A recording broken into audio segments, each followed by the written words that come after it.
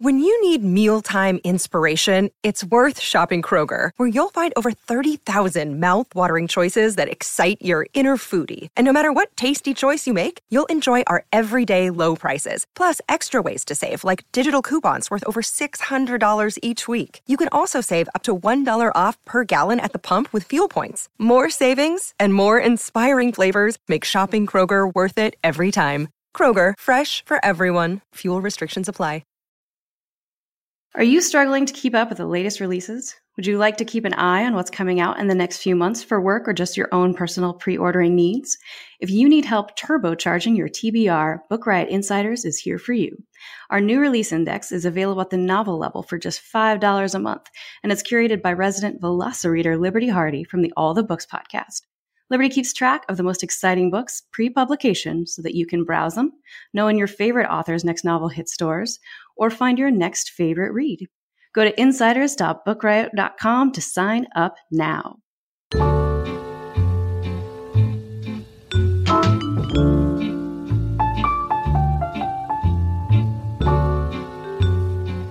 Hello and welcome to When in Romance, Book Riot's podcast about all things romance book related. I am Trisha, and you are probably confused because for over a year, Jess has been doing our intro. But unfortunately, Jess's superpowers were needed elsewhere this week, so she could not join the podcast. The best part about that news, though, is that we were able to get a fantastic guest host to join. So I am joined today by Andy J. Christopher, best-selling author, all-around excellent human. Would we say Chris Evans enthusiast, Andy? I don't know how you would describe yourself. Well, I don't know because another romance podcast has like officially shipped me with him. So I don't know if it's like official like target of a ship or enthusiast. I'm going to say enthusiast fan. I think that's great. And also dog mom, which is cool. Yes. You have an adorable dog that we can see on in various situations on both Twitter and Instagram. So I've been a fan of Andy's for a while, particularly her One Night in South Beach series is one of my favorites. One of the things that I always think that you do a really good job of, Andy, is you have this ability to make your male characters super alpha male, but also maintain a lot of autonomy for the female characters. The relationships are always super consensual. They have a lot of respect for the women in the books. So I don't know if that's a intentional sort of brand. How would you describe your brand? Yeah, I think that's probably my brand. I like to write cinnamon roll heroes like from the corners of the pan, so they're a little bit crusty on the outside, but they're really huge softies on the inside. I think I really my grandfather helped raise me. I think he's like sort of my archetype of manhood. And he was definitely he was a truck driver. He was a tough guy. But he was also like very funny and like warm and kind. And so like I try to have all my male characters have those qualities to them. And I mean, actually, so I'm writing, I have written, and it will be out in November, a book called Not the Girl You Marry. It's more of a rom-com. And the hero in that book he's like a guy's guy. He's definitely just like the archetype of this. He's a guy's guy, but he is like very empathic, and he's just so swoony. I can't wait for people to meet him. I'm like super excited about it. I can't wait to meet him either. And you said this coming out, is it November 12th? I think that one's coming out. Yes, November 12th. Is it up for pre-order now? Yes, it is up for pre-order at, most retailers now. You can see the cover, and my dog is actually on the cover. Obviously. Yeah, because I wrote a French bulldog into the book, and my editor asked, like on our first like editorial call, she said, why is the dog's name not Gus? And I was like, I thought that would be a little too on the nose. She's like, no, the dog's name should be Gus. And then I get the cover mock-ups, and there's Gus staring out, like wondering why these two people can't like get their acts together and get together. So, and it's sort of like a millennial, more diverse take on the trope in How to Lose a Guy in 10 Days. So it's actually How to Lose a Girl in 10 Days. Oh, that's cool. Yeah. So, and I'm excited because a few author friends have read the book, and they, are really into Hannah, who's the female main character, and she's kind of a pill, and I really love her. So I'm really stoked for readers to meet her, like as arcs slowly trickle their way out and into the world. So I don't know if you're allowed to say this. Is it part of a series, or is it a standalone, or is it TBD? It's totally, I mean, it can totally stand alone, but I'm actually working on the second book of the series now. I don't think I can say much about like who the book is about. Ooh, that'll be even more fun. Yeah, but you'll definitely meet one of the main characters in the first book, and I have figured out a way to like work Gus into the second book too. So like I feel like that could be this could be referred to as the French Bulldog series. Right? Yeah, I mean, it's. I mean, I can tell you what the title is. It's Not That Kind of Guy. So it's sticking with the not the girl you marry and not that kind of guy sort of theme. But yeah, so I'm in the midst of drafting that one. I think it should be just as fun, and I think it's going to be completely different from the first one in some ways, and similar in other ways. So I'm excited about it, though. Well, maybe you can come hang out again when that one's done. Tell us all about it. We'll see what happens. I hope so. Definitely. Well, speaking of hanging out here on When in Romance, we have a super packed agenda full of weird news and bad news and some good recommendations. So I guess we may as well jump right in. Fantastic.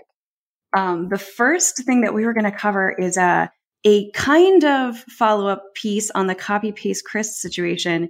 It's unrelated, except that the copy-paste Chris sort of helped bring it to light. Shiloh Walker has a thread on her Twitter stream where she's talking, which we'll link to, where she talks about something called book regurgitation that apparently there have been folks talking about. A small group of readers have been talking about it for a while. A lot of us had no idea that this was going on. Essentially what it is someone takes a book that they have written. So, we'll just say Jane Doe takes a book that, she's written, decides that she's gotten out of it what she can get, unpublishes it, and then sells the text to a different author, quote unquote, a different human, let's call it, to republish as their own, literally the exact same words under a different title. That sounds bananas, but is that how am I getting that wrong at all, Andy? Yeah, no, I think that's exactly how it works. So because I think the sales algorithm works so that new releases get a boost, and a lot of these sort of click farms and page read-through farms, they want to get the boost and they want to release a book every month, and you can either hire ghostwriters, which is what copy paste Chris said she did, and it sounds like she did, and and cut corners in the way that and break the law in the way that she did. Or another option apparently that people are exploring is buying each other's books and then republishing them. And it's hard to believe that, and I think it's been going on for a long time. It makes sense to me because you could tell that a lot of like the book stuff, like the books that were stuffed with other books and things were just dominating the top charts on Amazon for a really, really long time, especially in romance. And it doesn't really, to me, it just doesn't like really serve readers. It's like this is like a money making scheme, and it seems to me like it's a bit of a Ponzi scheme because like once people are onto it, then I think Amazon can pull them. So yeah, and that's the thing. I mean, I don't know. When we were talking about the copy paste Chris stuff, it does seem like Amazon maybe has more responsibility here than they are acknowledging or taking. Right? I mean, with a lot of the with the plagiarism stuff, for sure, there's got to be, there's an algorithm for colleges and universities to run a paper through something to make sure that there's no plagiarism involved. Amazon for sure should be able to get something like that. With this, I guess it's a little bit trickier because if somebody has, I don't know that this is actually illegal. I don't think it's illegal. I think it's unethical. I think it's not like there's probably an argument for it being unethical. I'm not sure about the legality of it. Yeah. It's definitely not honest with respect to readers because as an author, I'm a businesswoman, but I'm also an artist. And so like my books, they're like a part of me. And like my brand is like it's not all of who I am, but it's, a specific part of who I am. And so if you're holding yourself out as an author, it seems dishonest to be selling books that like, and I'm sure people hire ghostwriters for, totally legitimate reasons, but like, if you don't have artistic control over a product, it seems dishonest to me to be holding it out as your artistic product. Yeah, no, it totally does. And I think, like you said, it doesn't serve readers for a couple of different reasons. I mean, you could be buying a book that you checked your library to make sure that you don't have and find that you have actually read it. And I know a lot of it happens on Kindle Unlimited, and so people aren't necessarily buying, but you can buy books that are on Kindle Unlimited. You can get those books. And so I think, yeah, there's just a lot of, I don't know, like I said, if it's not illegal, I think you're right that there are some very dubious ethical boundaries.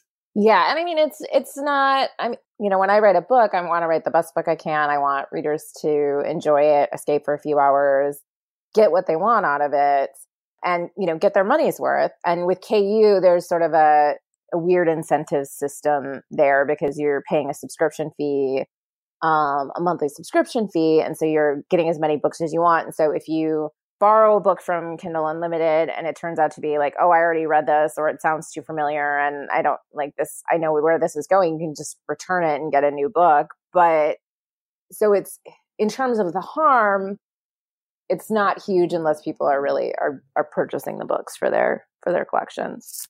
Yeah.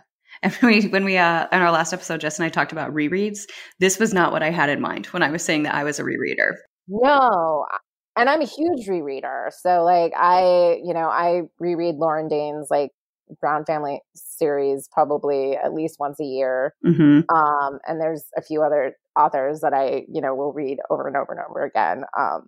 We'll talk about later in my recommendations. But not the regurgitation. No, I don't want to buy a book and then think that I'm like losing my marbles because I have bought the book before and read it and it's thinking it's a new book. So yeah. And like we said before, we were chatting a bit before we started recording. There's not a whole lot to say about this except this is happening. Beware of it. And I guess if you're doing it, stop doing it. The end. Yeah, I'm not sure how engaged any of the businesses who are doing this are in the romance community. So hopefully it reaches them through the grapevine. Like they should be doing this. What? All of the people aren't just listening to When in Romance all across the land? Well, that's disappointing, but I guess it is what it is. But yeah, so like I said, there's not a lot to that, but it's, beware as a reader. Beware and be wary. But speaking of books that are new and are like legitimately new, and they've never been published, and they are by authors who write and create all of their own work, I'm going to hop on and do another ad spot. Does that sound okay with you? Perfect. All right. So this episode of When in Romance is sponsored by In Her Sights by Katie Ruggles. Bounty hunter Molly Pax fought hard for everything she has, turning the bail recovery business she shares with her sisters into an unqualified success. So when their sticky-fingered mother jumps bail and puts the childhood home up as collateral, Molly is horrified. To make matters worse, every two-bit criminal in the Rockies now sees her family's misfortune as their next big break. She needs help stat. Enter rival bounty hunter John Carmody, 6 feet of pure trouble with a cocky grin to match. John's the most cheerfully, annoyingly gorgeous frenemy Molly's ever had the pleasure of defeating, and may be her only hope of making it out of this mess alive. Author Katie Ruggles has had 4 Amazon Best Books of the Month and an Amazon Best Book of the Year for her Rocky Mountain K9 Unit Series book, Run to Ground. New York Times bestselling author Charlene Harris loves Katie's books and has said that her characters are sharply drawn and vividly alive. Ruggles has experience both as a survivalist and as a graduate of the police academy, so her storylines and characters are very authentic. In Her Sights is the first book in a brand new series. So if you've never read Katie before, this is a great place to start. And the whole series is about a band of female bounty hunters deep in the heart of the Rocky Mountains, along with the men who steal their hearts. So thanks so much to In Her Sights by Katie Ruggles for sponsoring this episode. And Andy has verified that Katie is a lovely human as well as a great author. So that's exciting. She is. She's very, very nice. Oh, that was like a lovely, fun little interlude. But now, unfortunately, we have to talk about our main story for the podcast today, which is the Rita is So White. Garbage fire. Is that maybe a good descriptor? I don't even know what the descriptor is for that. garbage fire. And so far I have I've kept the non-explicit, but I'm going to say clusterfuck is really the most accurate. Yeah. It's a mess. Yeah, it is. And so, like I told Andy right before we started recording, Jess and I recorded our last episode the day before the Rita nominations came out. So we have not talked about it at all. If you read Kissing Books, which you should do because it's great, Jess has covered it a few times there. But the nutshell version of the beginning of this story, there are so many like weird twists and turns that have happened over the last couple of weeks. But the beginning of the story is, as was the case last year, the Rita Award nomination list was incredibly white and pretty exclusive to heterosexual and cis couples and characters as well. So there was, unsurprisingly, a huge backlash. And I think maybe the bigger story here, I mean, obviously it's horrifying that because there were like maybe 3 authors of color nominated. I think the bigger story here, and I'd be interested in what you think, Andy, is the backlash and the way that people sort of handled themselves in that public discourse, which is to say, many people did not handle themselves well. Yeah. I mean, it's hard to know how to handle yourself well in that situation because, like, you know, as an author of color, I struggled with whether I wanted to like say anything about it at all because I had entered my books and obviously they hadn't finaled. And so that's disappointing, but I don't want to seem like a sore loser. And also I have, you know, multiple friends who finaled who, you know, their books are great and totally deserving of being finalists in the Rita. And so, like, it's just one of those situations where I, you know, took some time before I said anything in public. You know, like, I talked to, like, my friends who had won and was, you know, excited and congratulatory towards them before I said anything out loud. And, you know, for me, so, like, it's often useful to, like, take a minute and try to like figure out how I feel and what I think about something before saying anything. And I also stayed entirely off of the RWA Published Author Network forum because from what I've heard, that is where a lot of mostly white ladies got very upset that people were upset that the finalists were largely white and cis and straight.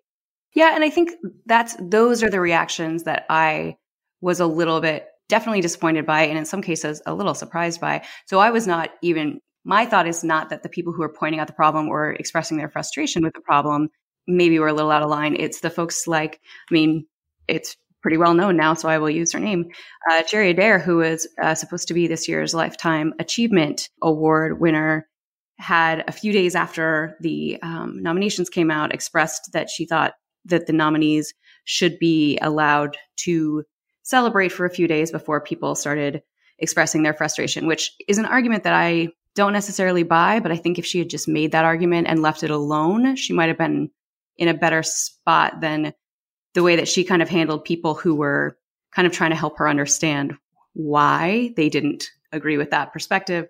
It kind of blew up a little bit into, she, like I said, I think handled the exchange fairly poorly, and in the end ended up withdrawing from the award. So there won't be a Lifetime Achievement Award winner this year.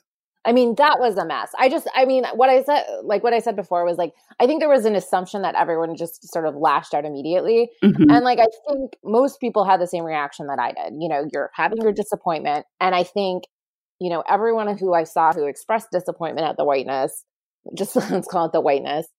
I mean, it is what it is, right? Probably did, you know, take a beat and think about what they were saying. And I don't think that a lot of the people who expressed disappointment at the disappointed people really did the same. Yeah. Like, I think, you know, full disclosure, I'm biracial, so I'm not a white person, which you wouldn't know because you can't see me. There's like a certain amount of work in being a person of color and being a public person of color that you're always sort of calibrating yourself to the whiteness and how the whiteness is going to react. Mm-hmm. And the idea that someone who is a Lifetime Achievement Award winner in a professional organization would tell people days later what kind of reaction they were allowed to have to something that is not just disappointing, it's disheartening. And it's, like, it's one of those places where you see, yes, we still live in a society and we work in an industry that has to deal with its systemic racism problem and its bias issues and its, heteronormativity problem. Yeah. I mean, I think all of that makes a lot of sense. I'm wondering what you think of the, because you must be a member of RWA. Yes, I am. I'm wondering what you think of the reaction or their sort of response, Helen K. DeMond is the president of RWA, and she released a statement on behalf of the board talking about some very specific changes that they're planning for next year. And the one that stuck out to me, so I didn't realize, and I think a lot of us didn't realize until all of this kind of went down, as they say, is that the preliminary round is judged by peer review. So if you're entering, you have to judge, I think, other categories other than the ones that you are a part of, which I talked to a friend of mine who is also an author and who has been a part of some of these kinds of contests and awards and these sorts of things. And he was floored by that. He could not believe that if you are entering, you are also judging. And I actually meant to take a look and see if the Edgar Awards or the Hugo Awards or any of the others have that kind of strategy in place. I was really surprised by that, but it sounds that the 2020 Rita contest, according to the statement that we'll link to in the show notes, will not be judged by the same peer review process. So they're taking a look at that. They're taking a look at a few other, elements of what they can change. They did affirmatively state that there's a serious problem. This is a quote, with reader bias in the judging of the Ritas. This is most evident in the preliminary round of the Ritas, is the quote. So like I said, we'll link to this statement. I think it's worth reading, but I'm curious what you think from like the inside, how likely you think this is to make a difference. I think taking away sort of the peer judging, especially of, categories that you don't really write in or necessarily read, is hugely helpful.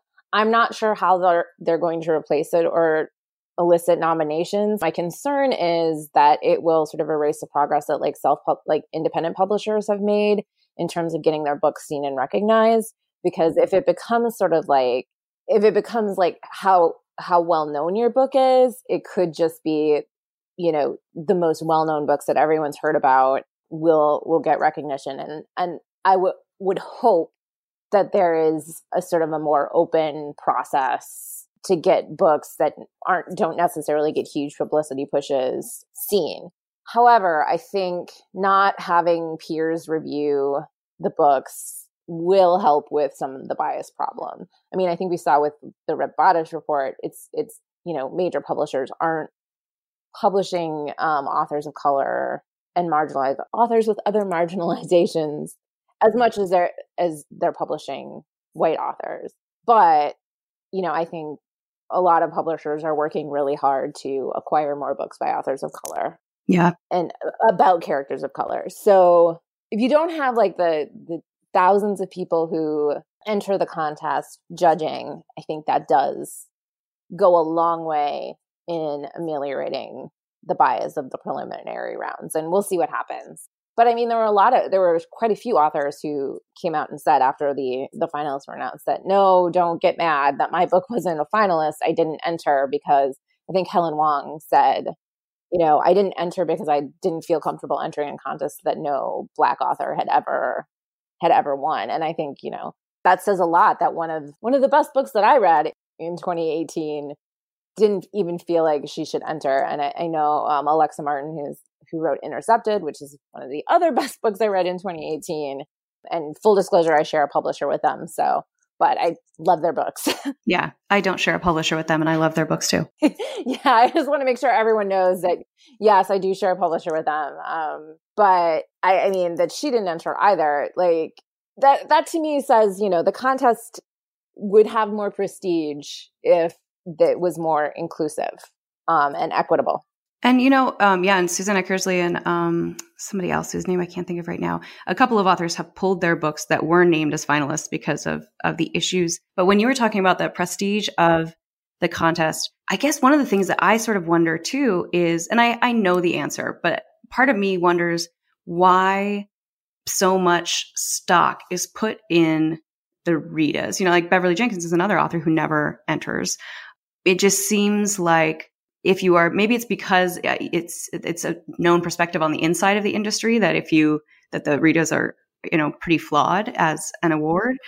But I understand that as an author, you still want to be able to have some level of acclaim or award. And now that the RT awards are no longer, maybe that's the only option. But I mean, there is kind of a part of me that thinks, maybe we should all just acknowledge that the Ritas are not a big deal, which I don't think we can do. It just, I don't know. I kind of went back and forth on that, both as a reader and also as sort of somebody from the outside perspective who can see how problematic this is.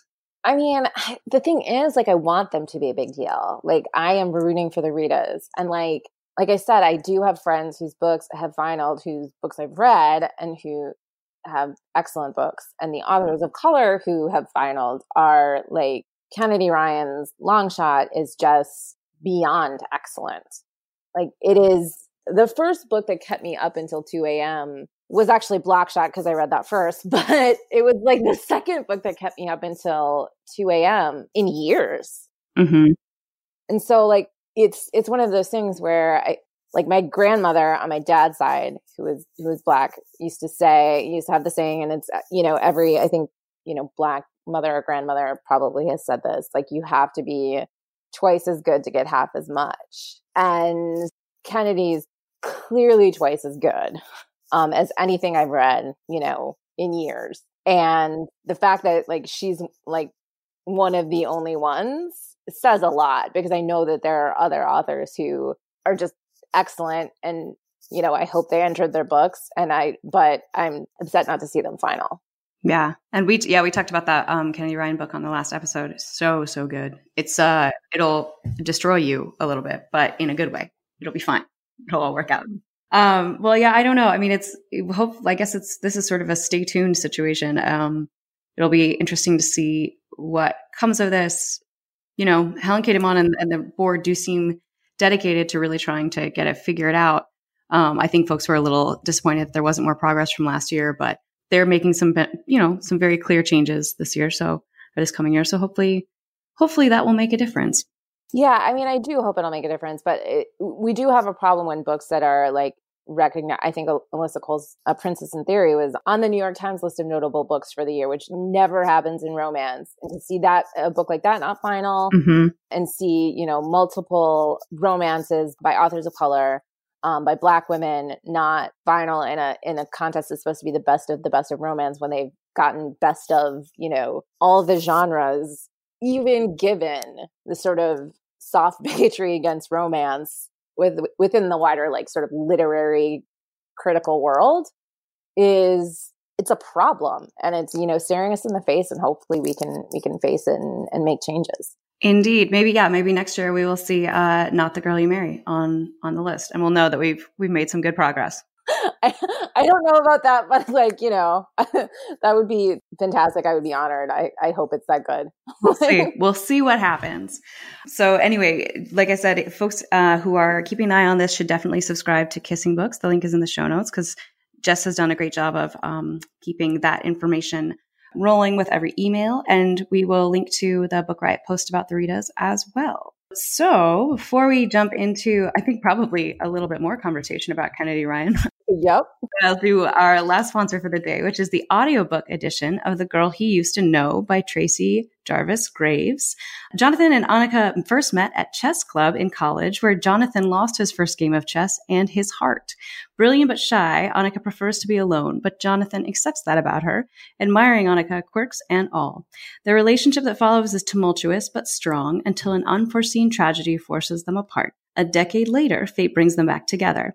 She's a librarian, and he's a divorced Wall Street whiz seeking a fresh start. Their feelings are instantly rekindled, but until they confront the fears and anxieties that drove them apart, their second chance will end before it truly begins. The audiobook of The Girl He Used to Know is read by Audie Award-winning narrators Fred Berman and Kathleen McInerney. Sorry if I pronounced her name wrong, Kathleen. I apologize.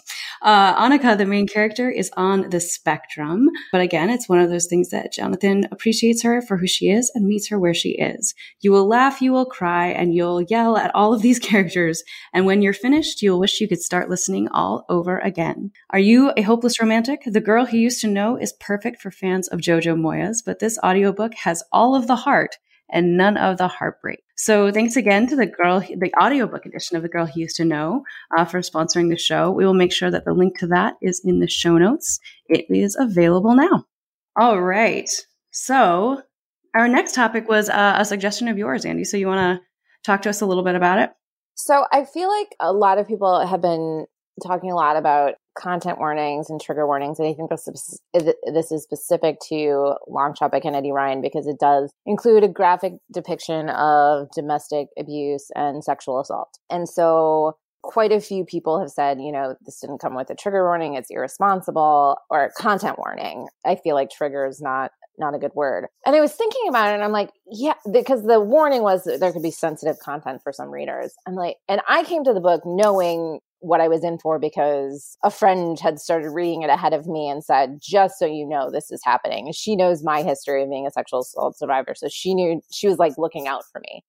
And I was thinking about it and I realized, I get all of my content warnings to other reader friends. Like I barely pay attention to like the blurb. Like if the blurb looks good, I'm just going to probably read it anyway, as long as a friend says it's good, because I get all of my reading recommendations through friends and podcasts like this one. So, I'm, getting the information from someone who's read the book. And so I was just thinking, I was like, if someone who I didn't trust, if I didn't know anything about the book and all I knew was that there was a graphic depiction of these sensitive topics, and I didn't know the author, I hadn't read any of her other books, I don't know if I would have opened it. But I'm so glad I did. So it's like when I'm trying to give content warnings, I'm saying, just so you know, this is in here, but please read the book because it's important.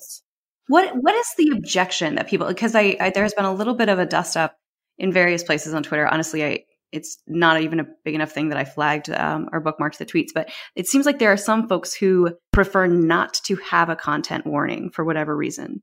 Do you know why? I mean, I don't know. I don't think there's any reason not to have a content warning, or if I feel responsible if I'm recommending a book to someone, I need to know enough about them to know that I'm not going to harm them from recommending the book. But also I want to acknowledge that even as a sexual assault survivor, I think one of the most annoying things is people assume that you're fragile going forward and not, the reality is you put yourself back together again, you're healing or on the road to healing, and seeing it part of your own experience on the page can be cathartic and healing in the same way that reading something light and fluffy where everyone is physically safe at all times can be also healing. So, and I want those things at different times.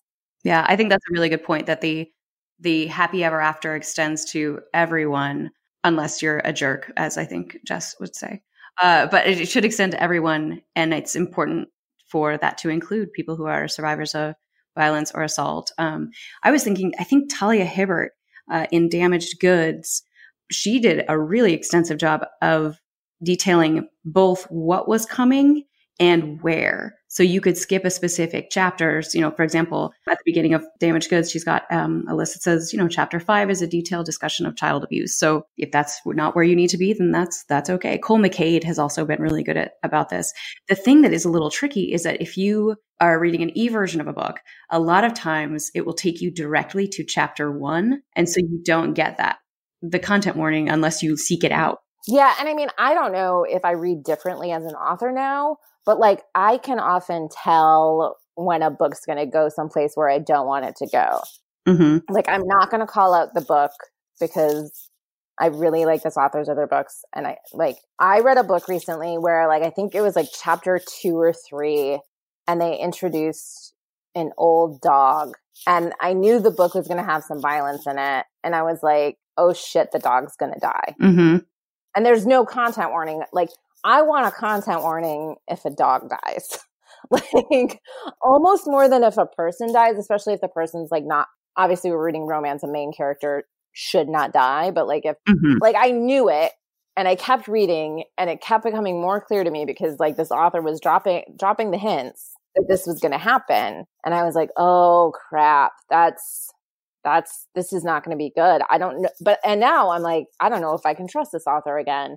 But like, I should have trusted myself and noped out of the book right there. Yeah. So I think when you're reading something with like, you can tell when you're reading Longshot, you're like, oh, this guy's bad news. This is going to be bad. But what I felt safe about is that I'm like, I know she's going to get to a happily ever after. I know that's going to happen. So she's going to be fine. You know, her daughter's going to be fine. This is going to be fine. I can get through this. And so like, but I knew, like, I think it was like chapter 1 or the prologue. I was like, oh, okay. So there's going to be abuse in this story. And I knew that Kennedy had done interviews with both survivors and I think counselors and had beta readers who had been survivors. And she was, to me, very responsible with respect to how she treated the subject matter. Like she didn't pull punches, but it was responsible. I'm going to more want to trigger a content warning when like the author might be a great storyteller, but not the most, responsible with respect to sensitive topics. And so if I'm going to, my head would have, exploded had it not been sort of responsibly depicted. But it's, I think that's why networks of romance readers are so important, is because we, hopefully, at least in sort of my network, hopefully we're taking care of each other and giving each other a heads up with respect to what is, an intense book, but so well written and such a good story that it's important. And like a book that is going to make people like upset for days. But you never, as an author, you never want to hear like, I wasn't okay for days after I read your book. And so we're all really trying not to go there. And I definitely cried through a lot of Longshot, but it was like a good cry. I also read Hookshot, and I had like the same experience where it was like if an author can, sort of tap into empathy, I think it's an important story to tell. But if someone says, they can't read the content, then, that's, respect. Yeah. And that's the thing. I think everyone needs to know for themselves kind of where they are. But I think you're right. I think one of the great things about the romance community, and I've seen it on Twitter, people will say, hey, it's going to be read such and such. I'm trying to make sure it doesn't have a particular thing, or it seems like something might happen that so yeah, I think to the extent that an author can provide that for themselves, then that's even better. And if not, then hopefully folks can find it elsewhere in the community. Any other content warning thoughts? That was just my main thought. I mean, I think one of my good friends, Adriana Anders, posted about this, that, as a survivor, she wants to write happily ever afters that include herself. And, I want the same thing. I haven't really dealt with this issue in my books because my books tend to be pretty light. Like I was joking that I write funny books for horny girls. So how come we didn't call that your brand? Funny books for horny girls. I like that. I think it is. It's something I'm toying with. And she posted a great thread about how books that have like really intense subject matter and include survivors having like on the road to healing, getting their happily ever after, like that is part of like, I think why romances can be so important and so like therapeutic to readers, and, why it has been to me. But like I said, I'm a mood reader. Sometimes I want to read like something like super light and fun and like a happily ever after with like just big feels. And other times I want to be taken apart and put back together again. Yeah. Speaking of Adriana Anders, her Blank Canvas books are another really good example of books that are very, very intense. But man, Under Her Skin, there's a lot of things in them that are really dark, but in a sort of good and cathartic way.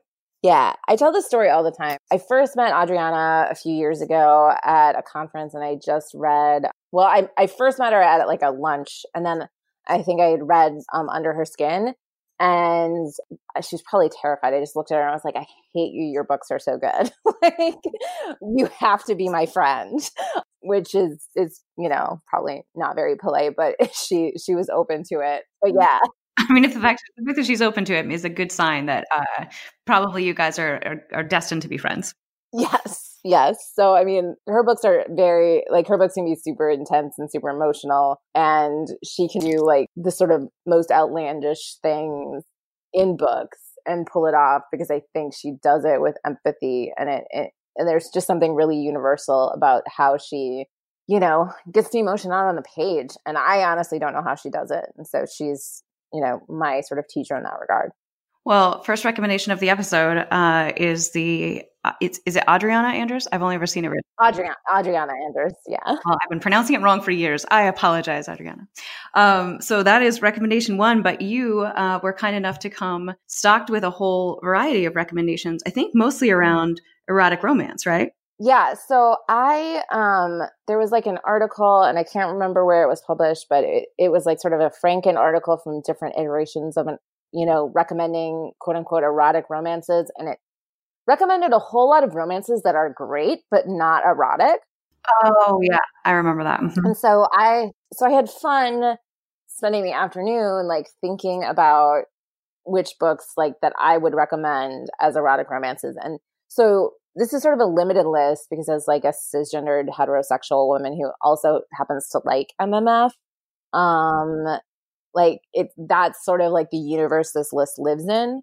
So I am, I need to try to like branch out and read other things, but these are the books that I personally find super sexy, that, I go back to if that's what I need. And so I shared the list, and then, one of my favorite authors, Laura Kay, was like, your list is great. And so I want to share it more widely. Oh, hey, and here we are. This is perfect. So I think any list of best erotic romances that doesn't include Charlotte Stein is not a complete list.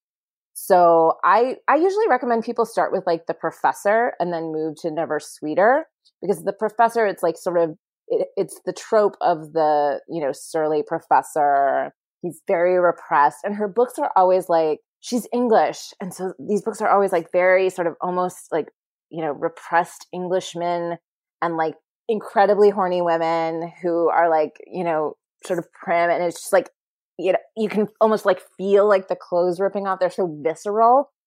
And they're so close, like the closeness of the POV. It's just, they're delicious. She's also like someone I recommend to people who are really into literary fiction, because her books are super, super literary. It's a good note for people to know what they're getting into. Yes. So her books are like super heady and literary, but like so sexy and just so well written. Like if you're a writer and you pick up Charlotte Stein, just be prepared to feel real bad about yourself for a few days.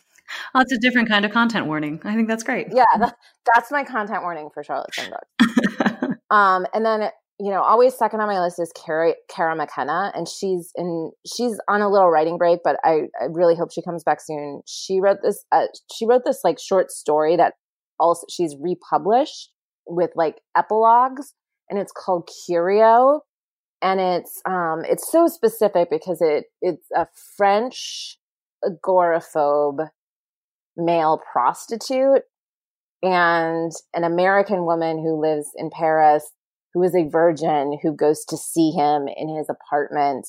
And most of the book takes place, in the four walls of his apartment. And it's intensely sexy. And if you are like into like books where into virgin heroes, like it is one of the best. It is so there's a scene where she like watches him take a shower. It's unbelievable. All right. I already have in the amount of time that it took you to discuss it, I've already found it online. So that's great. Oh, good. Yeah. And then Sierra Simone, specifically Priest by Sierra Simone, is the single sexiest, filthiest book I've ever read. I read it like publicly on the Metro in DC. Mm-hmm. I was bright red the whole time because it's about a priest. So, content warning, if priests, you can't get your head around it, but it's, the heroine is of age, but it is so sexy. And it, part of it is like the taboo of it, I think. Mm-hmm. And I'm also like really into like sort of erotic romances that have like a religious element. And so Sarah MacLean always talks about how it's the closest erotic romance can get to inspirational, because there is sort of a God element to it.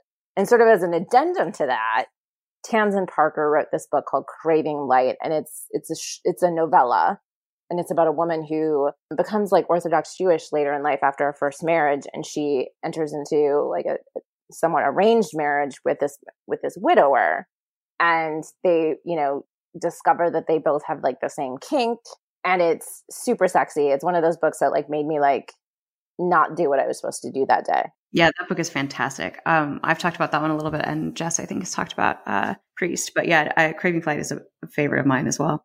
And it sort of on the MMF, sort of in that spectrum, like one of my favorites that I have two favorites that I recently read. Sierra Simone wrote one called Misadventures of a Curvy Girl, and it's has a fat heroine, and she does that so well because she depicts sort of having a complicated relationship with one's body, but also sort of working towards this ideal of self-acceptance, which I think was really resonant.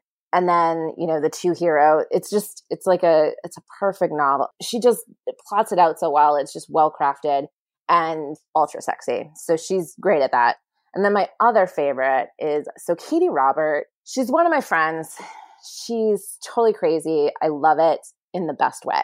She was like, I'm going to write this MMF romance between a prince, his bodyguard, and this bartender they meet. And I'm like, okay, tell me more. Mm-hmm. And so there's 3 different books in this little mini series. And the first one is called Theirs for the Night. And it's very short, and it's just the night they meet. And then I can't remember, then there's Forever Theirs and Theirs Ever After, I think are the 3 titles. I didn't write the second 2 titles down, but it sort of follows them through, there's romantic suspense elements to it. It's, smoking hot, sexy. There's boy touching, which is one of my requirements for an MMF. I don't necessarily like to read MFM because I feel like the swords have to cross. It's a rule for me. So that's great. And then I think I have 3 more if we have time. I'm ready. Bring it. This is an important list. We have to get it to the people. Right. Okay. So one of my favorite author finds in the past couple of years is Eve Dangerfield. She is Australian. Her books, sound Australian, and I love them. And her heroines are exactly, what I want a heroine to be. They're so, I hate this word spunky, but they're spunky. And they take no shit. So Open Hearts was the first book I read by her, but I think the first book in that duet was Locked Box, and they're both just wonderful. And then another book that I recommend by her with the content warning that there is a daddy kink in it. And so that's not for everyone. It's definitely for me, but it's not for everyone. It's called Act Your Age. And that's wonderful. And then how I found Eve was through Tessa Bailey, because there was a reference to a Tessa Bailey book in Open Hearts. And so Tessa was excited about that. And my favorite, all of her books that I've read, I'm behind by a couple, but they're in my TBR. I save books sometimes for when I need them. Her sexiest hero, and her heroes are just over the top sexy, is Porter in Driven by Fate. And he's a British ex-spy, and it's sort of tangentially related to this kink club, but it's a category length romance where it is filthy. There's a scene in a cab. It's unbelievable. And then my final recommendation as an author, I think everyone, and this list is pretty white because not a lot of my favorite authors of color, write straight up erotic romance. Mm-hmm. But Naima Simone, specifically her Sin in Ink and Passion in Ink, these 2 books that have just come out that are connected, everything she writes is just so, so sexy. She had this series that was set in a sex club, and that was the first thing I read by her. And I was like, who is this woman? I'm at Christmas and hiding in a closet with my phone, mm-hmm. Frantically paging and sweating. This book, she's her books are so sexy, over the top, and she weaves in sort of the erotic journey through the plot in such a lovely way. Also, her football series, the 3rd book, it's Scoring the Player's Baby. I'm not usually a huge accidental pregnancy fan. I think I like it, but it's got to be done right. I was oh yeah, I want that hero to make me pregnant, so that's fine. Okay, that's a helpful metric. I think that's great that's where where you are. Yeah, so all of those authors, again, if you are in the specific mood that you need, we're going to call them one-handed reads. And leave it at that. Mm-hmm. Yeah, that are well done. Those are my recs. Yeah. Boy, I don't think I can make that the show title, but if I could, You better believe that that is what it would be. I will mention too, Rebecca Weatherspoon is another author who does, in particular, her Beards in Bondage series is the one that's coming to mind. So Sanctuary is the first of those. What is wrong with me? That was on my original list. Rebecca Weatherspoon. I've most recently read Rafe, which is super sexy. Oh, yeah. But it's also like because there are the plot Moppets, the children who are adorable. And she actually made me like children in a romance, which is amazing. See? She has superpowers. She does. She does have superpowers. Everything I read by her, I just am so happy. And I like slide into her DMs and she's probably like, oh God, Andy, get out of here. And I feel like her Fit series also is pretty erotic. The So Sweet series I never think of as being erotic, but it actually is. It's just also very light. It's like it's erotic rom-com, which you don't get a lot of. Now I'm just like scrolling through her stuff. Oh, and I will mention too, if you are looking for a male erotic romance, one that we've talked about a few times here on this show is Syncopation by Anna Szabo. So we'll make sure we link to those too. I was frantically writing the whole time that Andy was giving her list out so that I could make sure that we don't miss any of these, but we will save all of you the trouble and make sure that they're all linked in our show notes. Was that all of them, Andy? I didn't mean to interrupt you. Did you get everything? That was it. I feel like I spent a lot of time, but I mean, I assume we'll give out my Twitter handle at the end. You can, I would love for like recommendations if you have them, hop up in my mentions because I'm super happy to like find new authors. So, well, and if people do have recommendations or just want to tell you how much they love this list or what we should add to it or whatever else, where would they find you on Twitter? So I'm at author Andy J on Twitter and Instagram.